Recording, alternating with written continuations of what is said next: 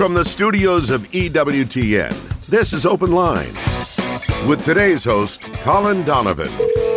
In North America, call toll-free 1-833-288-EWTN. That's 1-833-288-3986. Outside North America, call 1-205-271-2985 or send an email to openline@ewtn.com. A tremendous Friday to each and every one of you. Thanks so much for tuning in to EWTN's Open Line. Our very own Vice President of Theology, Mr. Colin Donovan, is in the house. If you'd like to talk to Colin, the number is 833-288-EWTN. That's 833-288-3986. If you're outside the United States and Canada, that number is 1-205-271-2985. And we'll even put you straight to the front of the line at 1-205-271-2985. You can always send us an email. That email address is openline@ewtn.com. I'm Jack Williams, Michael McCall producing the program. Ace McKay is our celebrity call screener today, and Jeff Burson handling our social media efforts. So if you're watching us on YouTube or Facebook Live, you can type a question into the chat window, and it may find its way to us by the end of the program. And our hostess, he is every Friday, Colin Donovan. How are you? I'm doing very, very good.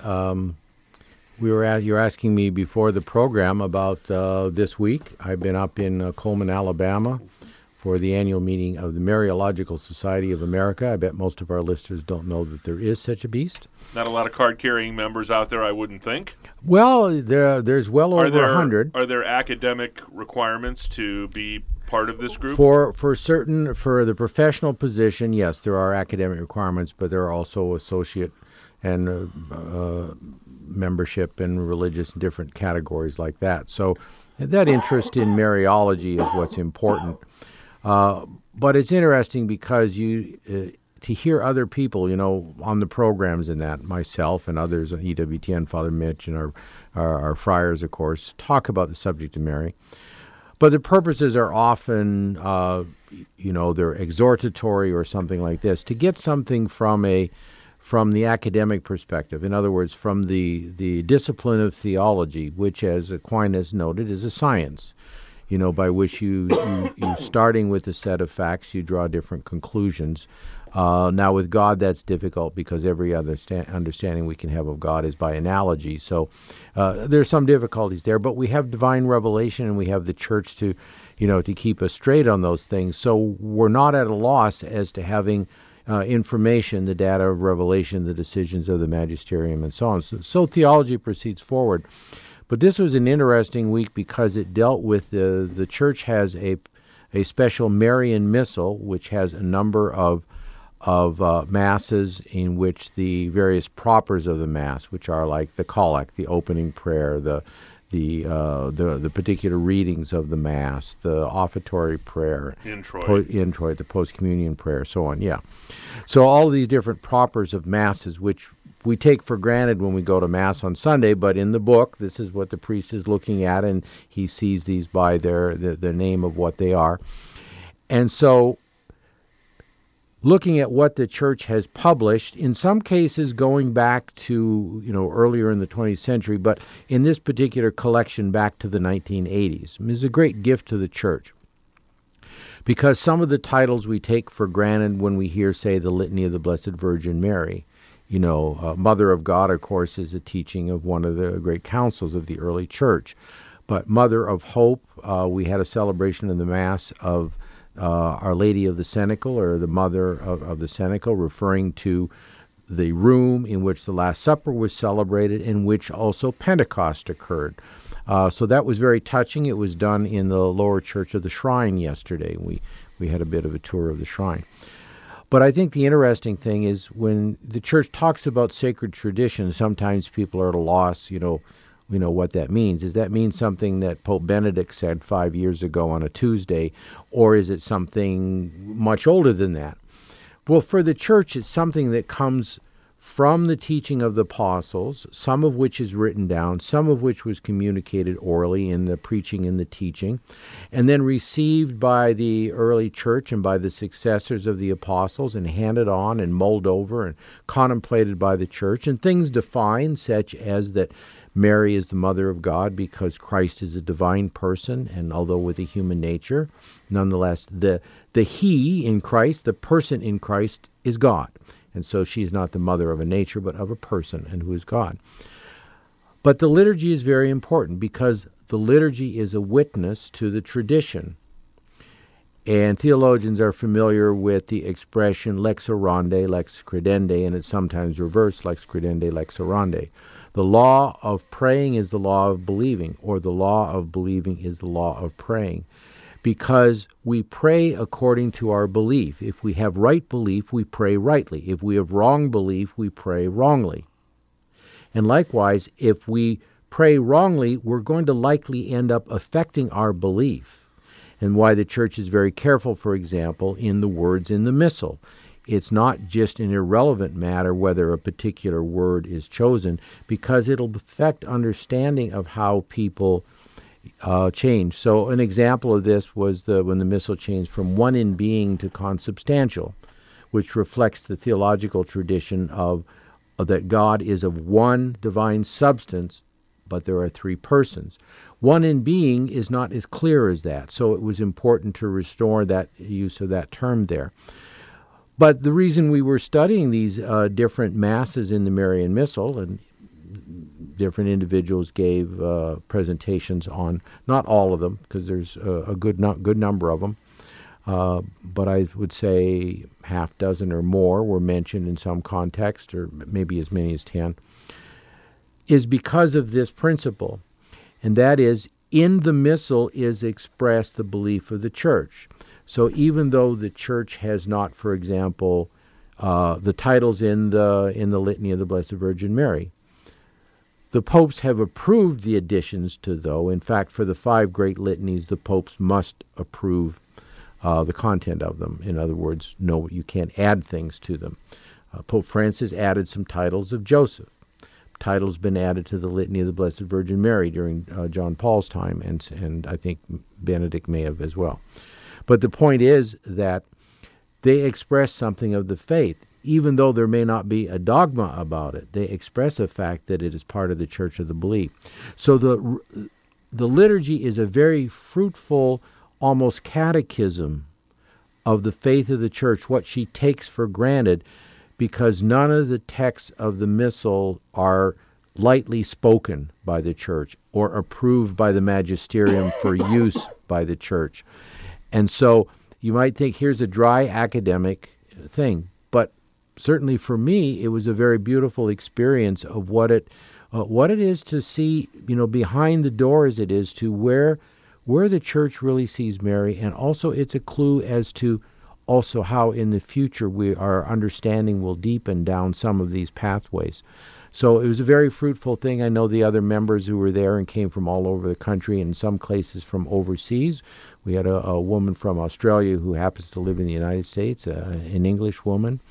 And so people come from all over. One of the priests, Father McCurry, has American citizenship because he happened to be here when he was born, but then his parents moved back to Ireland, so he has both. And you see this in the English-speaking world, how these things are developing. And it was a very wonderful experience, and so I look forward to being able doing again in the future.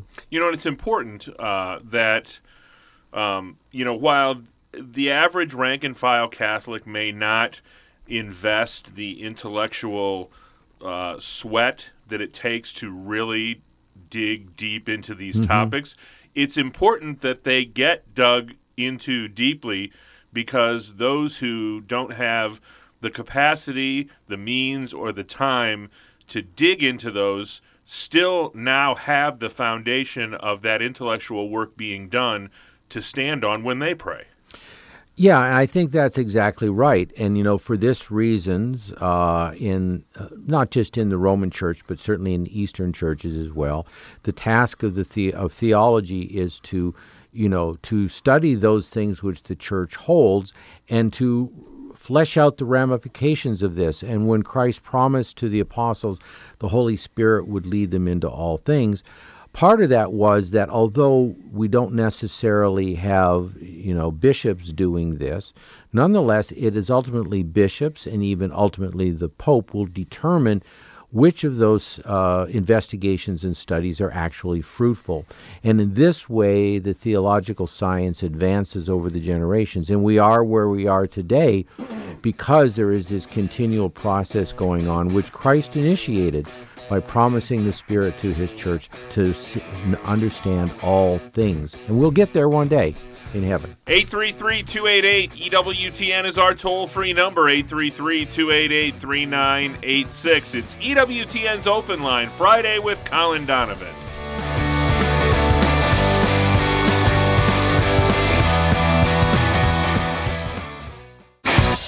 This is Open Line on the EWTN Global Catholic Radio Network. If you have a question, call 1-833-288-EWTN. That's 1-833-288-3986. Outside North America, call 1-205-271-2985. Or send us an email to openline@ewtn.com. Don't miss the latest political and cultural reporting and analysis on topics of interest to Catholics and people of faith on The World Over with Raymond Arroyo. And you can get The World Over sent directly to your email inbox every week. All you have to do is go to EWTN.com and click on subscribe.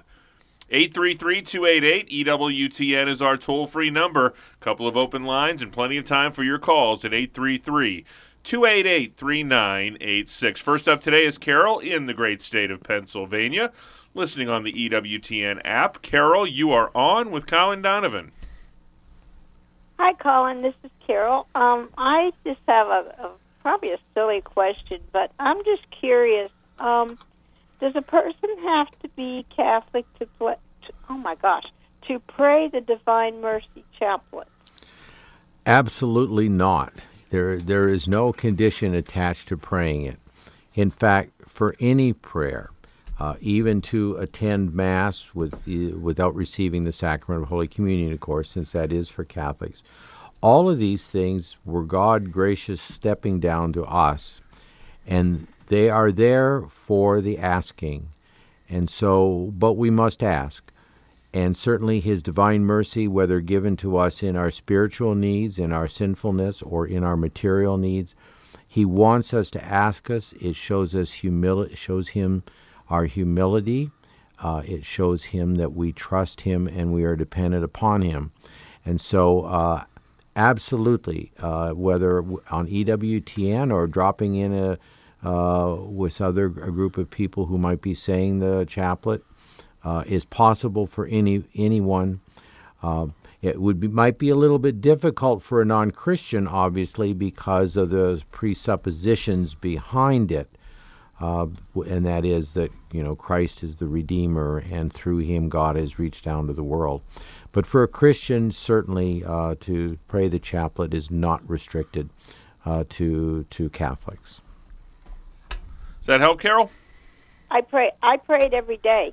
Thank you so much. And thank you, too, for praying it. We wish the whole world did, and maybe some of the nonsense going on, and it would come to an end. Amen. God bless you, Carol. We appreciate the phone call. 833-288-EWTN is our toll-free number.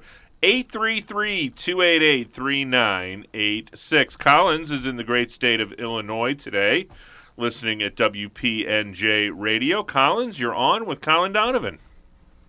All right. My question is, is it proper to ask Mary to intercede with me for some other person, for example, maybe a healing? If so, how is that? How would I go about doing that? Well, it certainly is, and you can use your own words. The Church in its prayer books has lots of prayers, that you can pray that are directed for Mary to her intercession. But you can imagine the young couple at Cana they didn't do much. They just went up, and maybe the wine steward tugged her arm and said, "Hey, they need more wine." Now, I don't know what he expected. Maybe he'd heard of this preacher and thought, well, maybe he could get something, she could get something taken care of about that. And that's what she did. So you can tug at Mary's sleeve in your own words, or you can use a prayer for that. Obviously, throughout history, the most efficacious prayer has been the Rosary. Because in the Rosary, although we think of it's a Marian prayer, certainly because you're saying the Hail Mary, it's Christocentric. In other words, Mary doesn't want us so much to come to her as to her Son. And so in going to her, she is leading us to her Son, or we want her to approach her Son on our behalf. So in the Rosary, you can meditate on the mysteries of Christ's life and his interactions with his mother, obviously, and of course his suffering and death, and then the glory that occurred for him, and the glory that occurred for Our Lady in her Assumption and her coronation, because she is our forerunner, and she has walked the path that one day at the end of time, when our bodies are raised up at the general resurrection, we too will receive all the fruits of the redemption as she already has. And so she stands as a signpost, if you will, to us, that this is the way to Jesus, and in me you can see the fruits of the redemption that you yourself will one day have.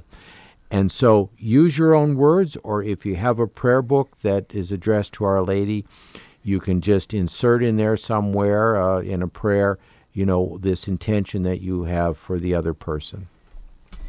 God bless you, Collins. Thanks so much for the phone call today. That frees up a line for you at 833-288-EWTN. That's 833-288-3986.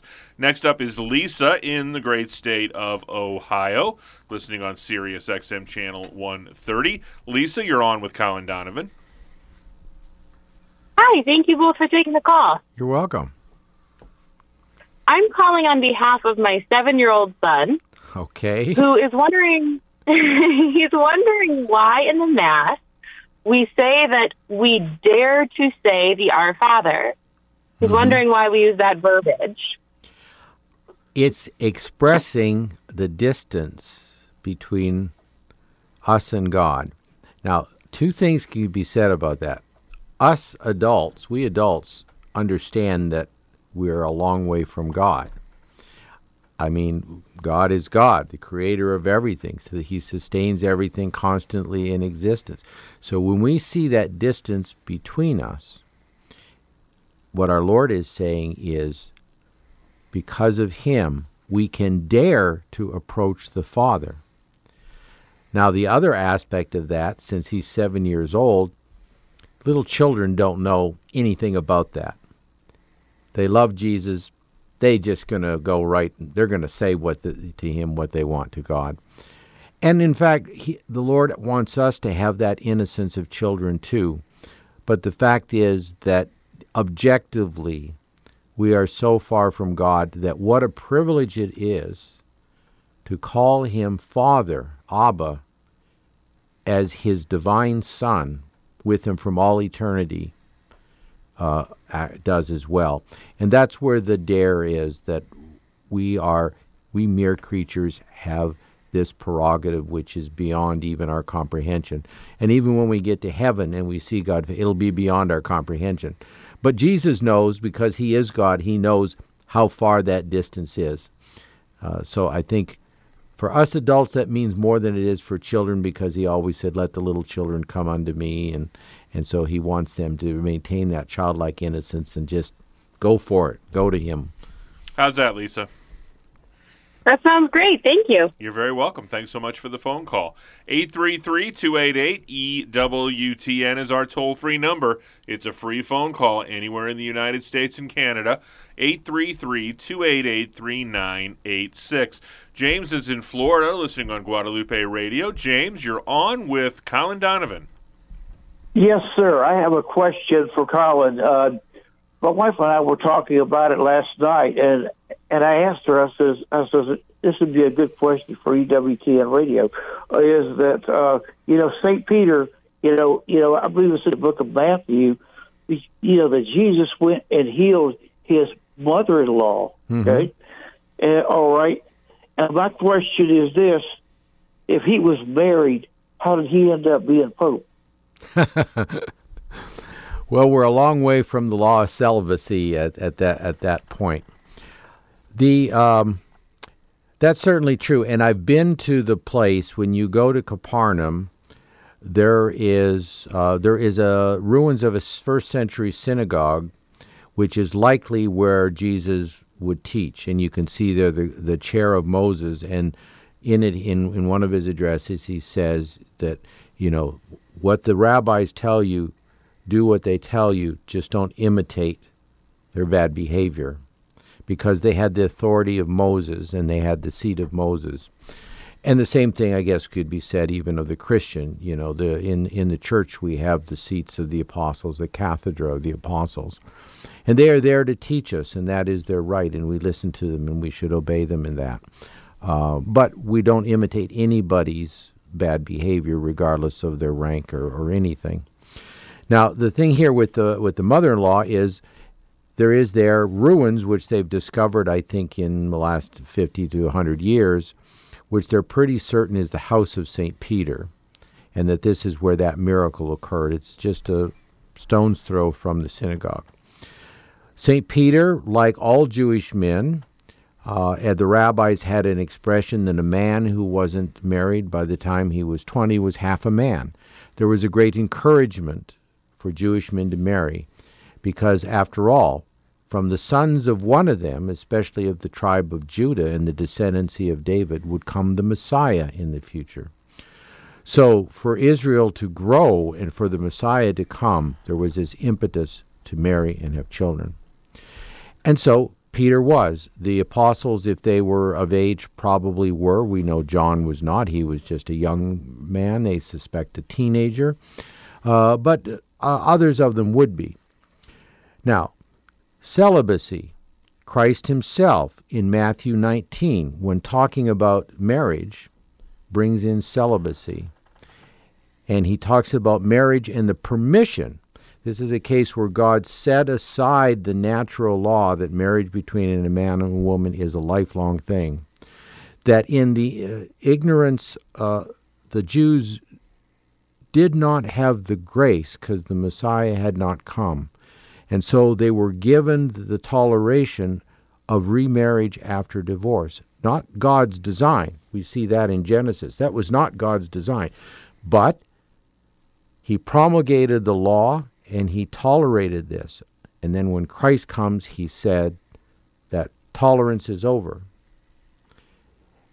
But he then also goes on to talk about eunuchs for the kingdom. And so, based on that alone, and also from what St. Paul says in Corinthians, we know that he would rather that a man remain unmarried because he could dedicate himself totally to the Lord. The early church, very early on, developed this idea of giving up this possibility of marriage for the sake of the kingdom of God. And certainly the men who went into the deserts of Judea and later on in Egypt did that for that reason. There were the widows who never remarried, who cared for for individuals, as we know, in the early church. And so this idea of the perfection of celibacy as a total dedication to God was actually previewed in some of the ancient rabbis, and St. Paul himself practiced it, because they said they were married to Torah, to the Word of God. Well, that's sort of what the priest does who maintains celibacy.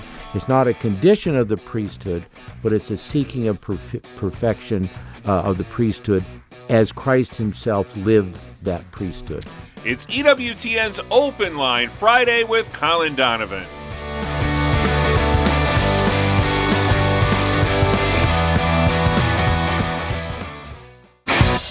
This is Open Line on the EWTN Global Catholic Radio Network. Congratulations to another member of the EWTN radio family. KOFR 107.1 FM in Lander, Wyoming is celebrating their 8th year with us. Congratulations to everyone at the Church of the Holy Rosary in Lander and from your friends, here at EWTN. 833-288-EWTN is our toll-free number, a rarity. Wide open phone lines for you on a Friday at 833-288-3986. Annie writes in, a bunch of ladies told me that Jesus married Mary Magdalene, had children with her, and that there is a gospel of Mary Magdalene. How can I respond to them? Well, she actually says, is this true? And in the claim is true, but it is not true facts. There you go. Not true facts. This is a long line of conspiracy theorizing. Before there was the conspiracy theorists' claim of our recent political debates and so on, there was things, like what was the movie? Book and Da Vinci Code and something like that. Illuminati and all that kind of stuff. All of these kinds of books, and the claim is that the bloodline of Christ is really the Holy Grail because it winds its way through the kings of Europe or something like this, and that this is the Holy Grail. It's not the chalice of supposedly brought to England, which England claims that Joseph of Arimathea came there with it. So that's all conspiracy theory. The reason it's not accepted is because in the early church, those who knew the truth, circular filed it, to use a contemporary expression. There were a lot of apocryphal writings with fantastic stories. The Evangelium of St. James is one of those, the Gospel of Mary Magdalene and others. There are Gospels attributed to other apostles which are not authentic. And they're not authentic because they contradict what those known apostles whose teaching we do have and which the whole Mediterranean world professed in the first centuries, the truths of the Catholic faith. They didn't hold that. They were extravagances, and one of the ways you see that is some of the miracles said that Christ are done. Our miracles that we do expect are showing power for power's sake. And this is not how God acts. He used his divine power to demonstrate the truth of who he was and the truth of the teaching that he communicated. And his resurrection was the cap on the miracles of his life of healing and deliverance and so on. And he didn't do it in an extravagant way, so it's one of the signs of inauthenticity. But in any case, no Christian church ever held these, but fantasists get a hold of it and they perpetuate these things. It makes good television stories on certain channels that deal with the fantastic and the unusual, most of which aren't true, who maybe have UFO stories as well, and so on. In any case, they're nothing that any Christians of the early church would recognize as the gospel of Jesus Christ or the person of Jesus Christ. 833-288-EWTN is our toll-free number. Frank is in the great state of Ohio, listening on Sirius XM Channel 130. Frank, you are on with Colin Donovan. Hello, man. Hey, this might be a silly question. I'm not a kid, but I've often wondered this. When we pray, which I do every day, how do our prayers, like we pray to our asking the intercession of Mary or the saints or directly to Jesus, how does God handle millions of prayers? Is there any theology on that? Absolutely. He's got this whole giant bank of bank tubes, like the drive-through at the bank. Is that what it is? No. I thought it was a switchboard with plug, the old-fashioned switchboards. No, this is a great question. No, it is. I guess if I were to get into the details, it might get too Thomistic for people, and we'd be losing our audience to the couch and falling asleep. But basically, all of this is done in God. The saints have the vision of God. They see God. They receive light in their intellects from God. Their knowledge of Him comes in that way. Their knowledge of each other is in that way as well. And so our prayers are in a way mediated directly by God in the sense that by His will, He wishes to share. In the book of Revelation, it shows the saints sitting on thrones. Well, what are those thrones? What is it that an occupant of a throne does? A prince or a king or a queen? They command, they have authority.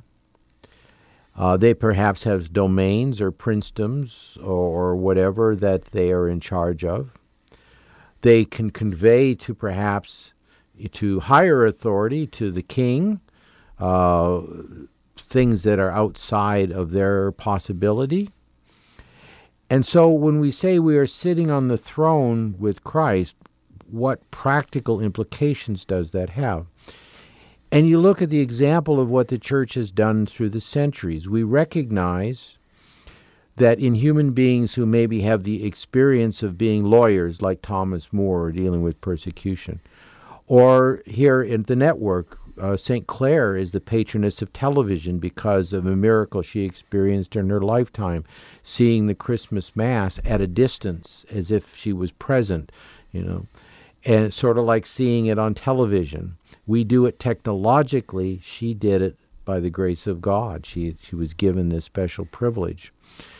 And so the saints hear our prayers. They also know about what's going on in our lives, our deceased ones who have gone before us. All of this in God. And His capacity is infinite. It has no limits. He doesn't need to build any bigger switchboards as we would at EWTN as we expand our electronics. It seemingly infinitely, we're always adding more things and improving things. He doesn't do that.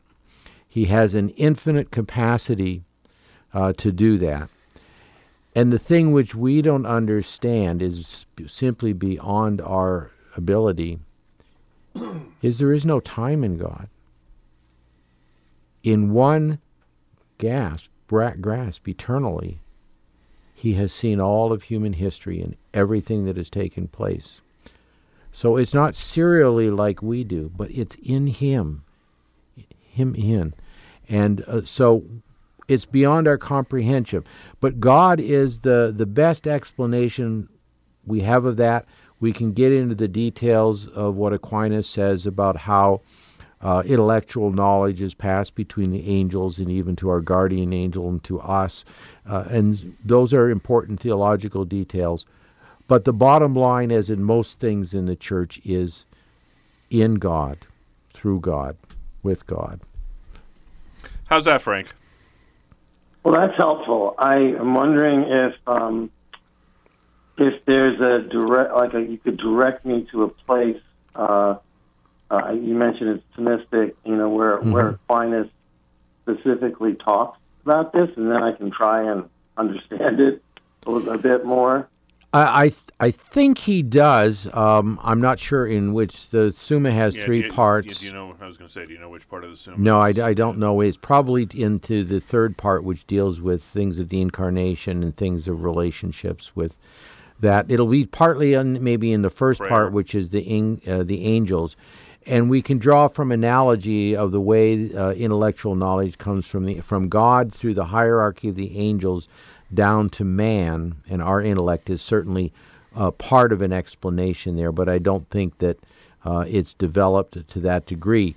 But remember that it's the kind of knowledge we're talking about is spiritual or intellectual knowledge, and therefore it's not material knowledge drawn from the senses, which is man's ordinary way of receiving them. So it's an intellectual process, and we make those. That's why prayer done orally and prayer done mentally have equivalent efficacy. People sometimes say, well, I have to pray this out loud. That may be helpful. For some people, it's helpful for them to pray out loud. They have difficulty concentrating if they're only saying the words mentally. But to God, it is the same, because we're intellectually, in our minds, we're presenting this to Him with the will to request and to do the things we have in our prayer. Thanks, Frank. We appreciate the call today. 833-288-EWTN. That's our toll-free number. Still time for your calls at 833-288-3986. Marianne is in California, listening on the EWTN app. Marianne, welcome to the program. Thank you so much for taking my call. Yeah, what can we do for you? Okay, when we pray, glory be to the Father, and to the Son, and to the Holy Spirit, we say, world without end, amen. But the Bible says heaven and earth will disappear, and a new one will be made. So why do we say world without end? I say forever and ever, amen.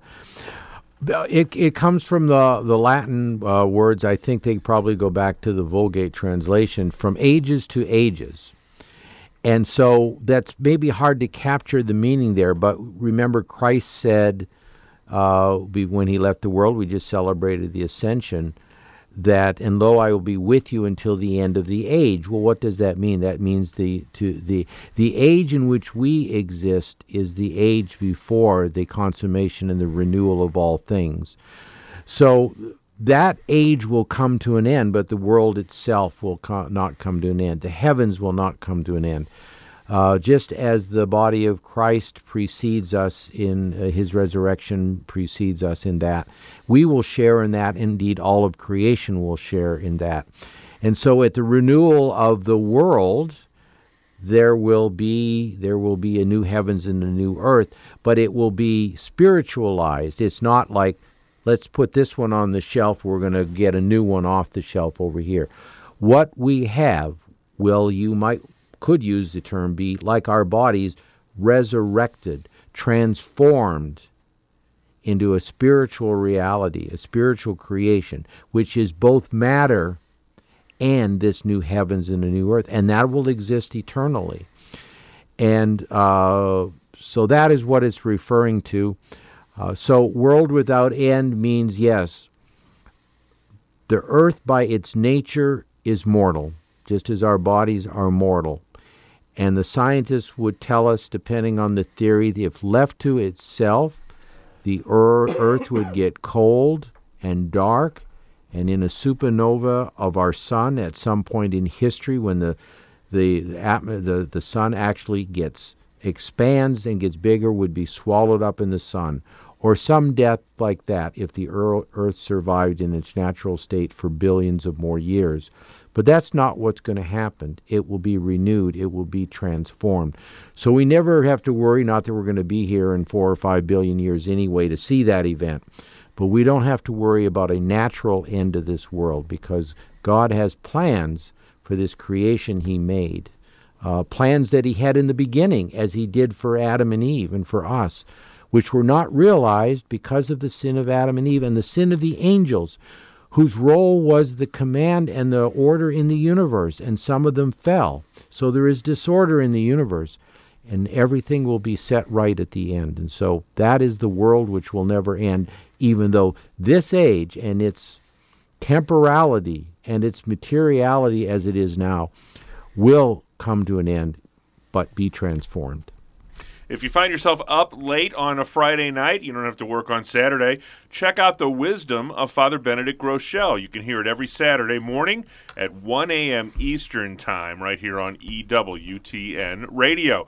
Greg is in the great state of Nebraska, listening on Sirius XM Channel 130. Greg, you're on with Colin Donovan. Hi. I'm on the speakerphone. Can you hear me, or I need Sure to can. Hear you just fine. Okay, great. Okay.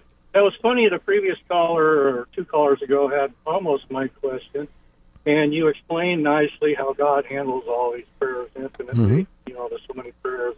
But my question is, we pray to Mary and all the other saints, too, and they've done their part. They lived a good life. They're now in eternal happiness, enjoying their reward. And why are we barraging them and making them work? Mary must hear zillions of prayers every second. And, if she's up there supposed to be enjoying her reward, and we're making her work. How is that explained? Well, it's it's not the enjoyment that she has. Her enjoyment is, as St. Paul tells us, seeing God face to face. We now see through a mirror darkly. So the beatific vision consists in seeing God, and in seeing God, the will, that intellectual vision of God overflows into the will, and we experience a joy in us according to the degree of our spirit. Everybody, of course, who has ever lived dies in a different degree of charity or grace, if you wish to use that word. And so the charity of the Blessed Virgin is certainly greater, and it's often argued is greater than the sum of all the saints who have ever lived. Christ is, of course, God, so that's we can't even comprehend the charity that is in his intellectually in his human soul. But in the case of each one of us, we will have that enjoyment that comes from God. And obviously, I was speaking of the thrones in that. Our sharing in that divinity is it's a kind of sharing. We are adopted sons and daughters. We are not the son. What Christ has by nature, we receive by grace. And our share in that adoption and in divinity, to the extent that our nature allows, is to participate in what Christ himself does and what he has done for us. And the role of the redemption is ongoing. It's been accomplished in eternity before the Father, but it's ongoing because it's just being distributed. And this is why Mary's work is not done. And the saints, the great saints today, is St. Philip Neri, who was a very zealous apostle of the Lord. He crossed people in Rome, everywhere where he worked and wanted to work zealously. And so that desire doesn't end. If you've dedicated your whole life to serving God, serving Christ, and evangelizing others, and seeing that more souls go to heaven, your fulfillment in heaven will be far greater even than the fulfillment you could have experienced on earth. Because think of your possibilities of accomplishment there are beyond understanding to what we're able to do through our human means, even with the help of grace and the help of the Spirit and so on in this world. So there is no sitting back, don't with your pineapple and umbrella drink and on the beach somewhere on some planet and enjoying the view, because you've got the greatest view there ever was, is, or will be, and that is the view of God. And in God, all of these things are being seen and accomplished and done. And this gives you an accidental joy, because God gives you the essential joy that you will have for eternity. But it's not as if helping others and continuing that work has no value for you or for God, because you're able to experience in a certain way an additional joy, but not essential to what your happiness already is, in all this good that you're able to accomplish. And you're seeing Christ's work accomplished until the end of the world. And even then, I don't know, we'll have a lot to rejoice in still, because think of human history. I guess you could spend eternity sort of like a replay. You could see everything in God that has ever happened. Maybe that's what we'll do. I'm not sure. But we can do all the speculating we want and not be right. So Thanks, Greg. We appreciate the call today. Still could squeeze you in if you give us a call right now at 833-288-EWTN. That's 833-288-3986.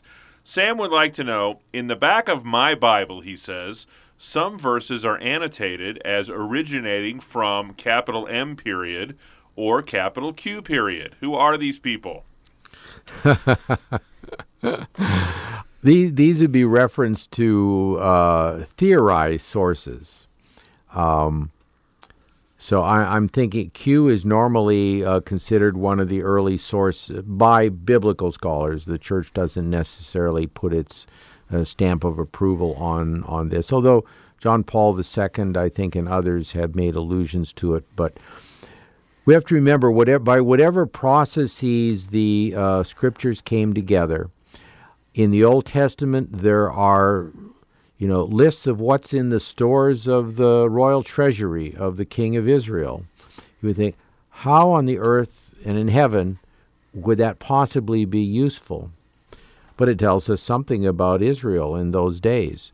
So for whatever reason things are in the sacred Scripture, and by whatever path they got there, they are canonical Scripture, not because they were preordained such, but because of the authority of the Church.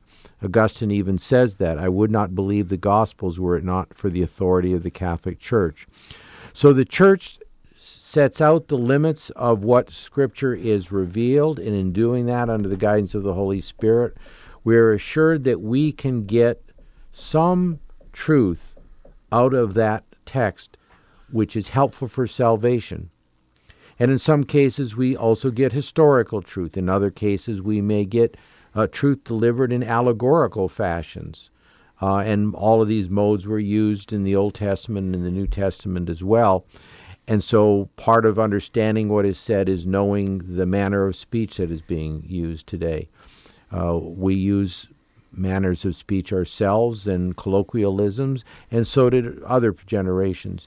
And so the Scripture is giving us the truth God wished communicated, and I suppose to a scholar those kinds of footnotes about where the origin is suspected to be by academics at some institution or academics generally is important to them, but what we know is that the text, the canonical text, is ultimately what's important.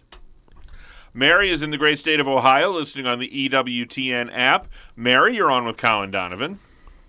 Hi, thank you for taking my call. God just asked me to pull my car over in a shady spot and share with you that I have seen my son before he was born, and I feel like I have proof, at least in my heart, that life does begin at conception, or probably way before that. I also saw two of my grandsons. With my son, he was born in 1974. I already had a daughter. She was dark-complected, dark eyes, dark hair, looked like my husband. And I was able to tell my husband that we were having a boy. There were no ultrasounds then. That he had high cheekbones, light complexion, strawberry blonde hair, hazel eyes, and freckles.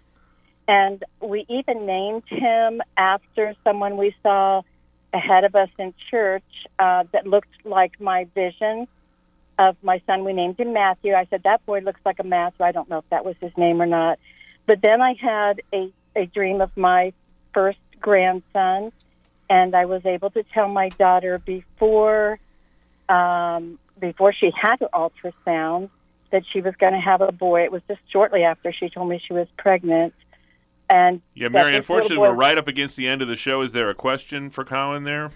I just wanted to make a comment that God asked me to stop my car and just mention that I feel like I have proof, I have validation or whatever, that life does begin at conception. And it's awesome. Yeah, I mean, I'm glad that's comforting to you. Our world is not confused, however, because people don't have their individual substantiated proof, but because they don't believe science. Science is quite clear on this point. It begins at fertilization, at conception.